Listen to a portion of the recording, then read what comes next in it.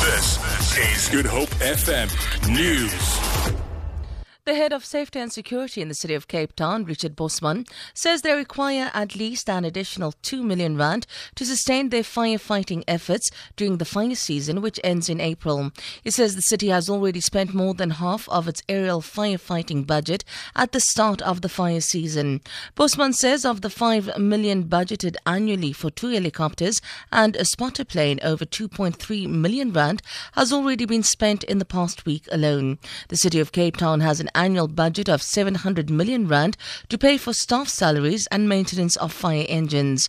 This week, 3 choppers, including an army helicopter, were used to douse fires in Simonstown and Somerset West. Bosman explains. I think the big concern is the money we're spending on helicopters. We annually go out on tender. We have a budget of about 5 million for helicopters, and we have them for about 6 months on an availability charge. For the past couple of fires, I can tell you, we've probably spent about 2.3 million just on helicopters. Some of the residents in Simonstown say they escaped unharmed but remain traumatized by the experience. They have praised firefighters for their dedication in doing their job. Very strongly is how efficient and wonderful the firemen are, and what a very difficult job they have. In some of the houses down at the bottom that are actually now burnt, they have gas masks, they have those Formula One headgear, they have muffs, they have goggles. They go into the most treacherous places, and wonderful people, grateful for anything and any contribution that you make or give to them. So we've been very impressed, and certainly our house is standing because of them. Hundreds of data experts from around the world will descend on Cape Town to attend the first ever United Nations World Data Forum on Sustainable Development Data.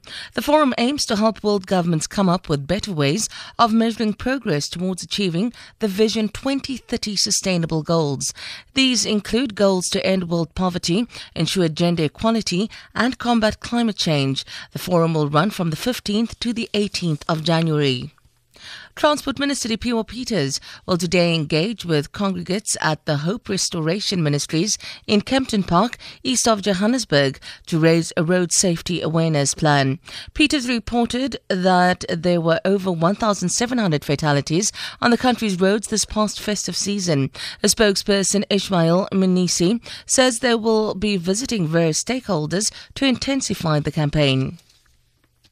Faith-based organization forms part and parcel of our stakeholders, and it is the minister's view that the men of the cloth could assist us to spread the message of road safety in their pulpit. Hence, we decided to visit them today, and this is not the only engagement that we'll be having. We'll be continuing to visit other churches alike in order to spread the road safety message and also to encourage learners about opportunities that are there in the transport fraternity. A group which campaigns against the use of landmines says more funding is needed to tackle the growing crisis in Syria and Iraq. The Mines Advisory Group says it has cleared more than 9,000 mines in the past 6 months in areas that IS formerly occupied. It says an additional R1.4 billion is needed to clear the newly laid mines. The BBC's Farhana Haider reports. According to the Mines Advisory Group, there's been an increase in the number of deaths and injuries as a result of improvised mines in areas of Iraq and Syria, formerly under the control of the so-called Islamic State group. The International Demining Organization says the devices are also impeding the delivery of international aid. It says unless action is taken, more lives will be lost. 27 countries have been declared mine-free. 61 others are still to reach that status. For Good Hope FM News, I'm Sandra Rosenberg.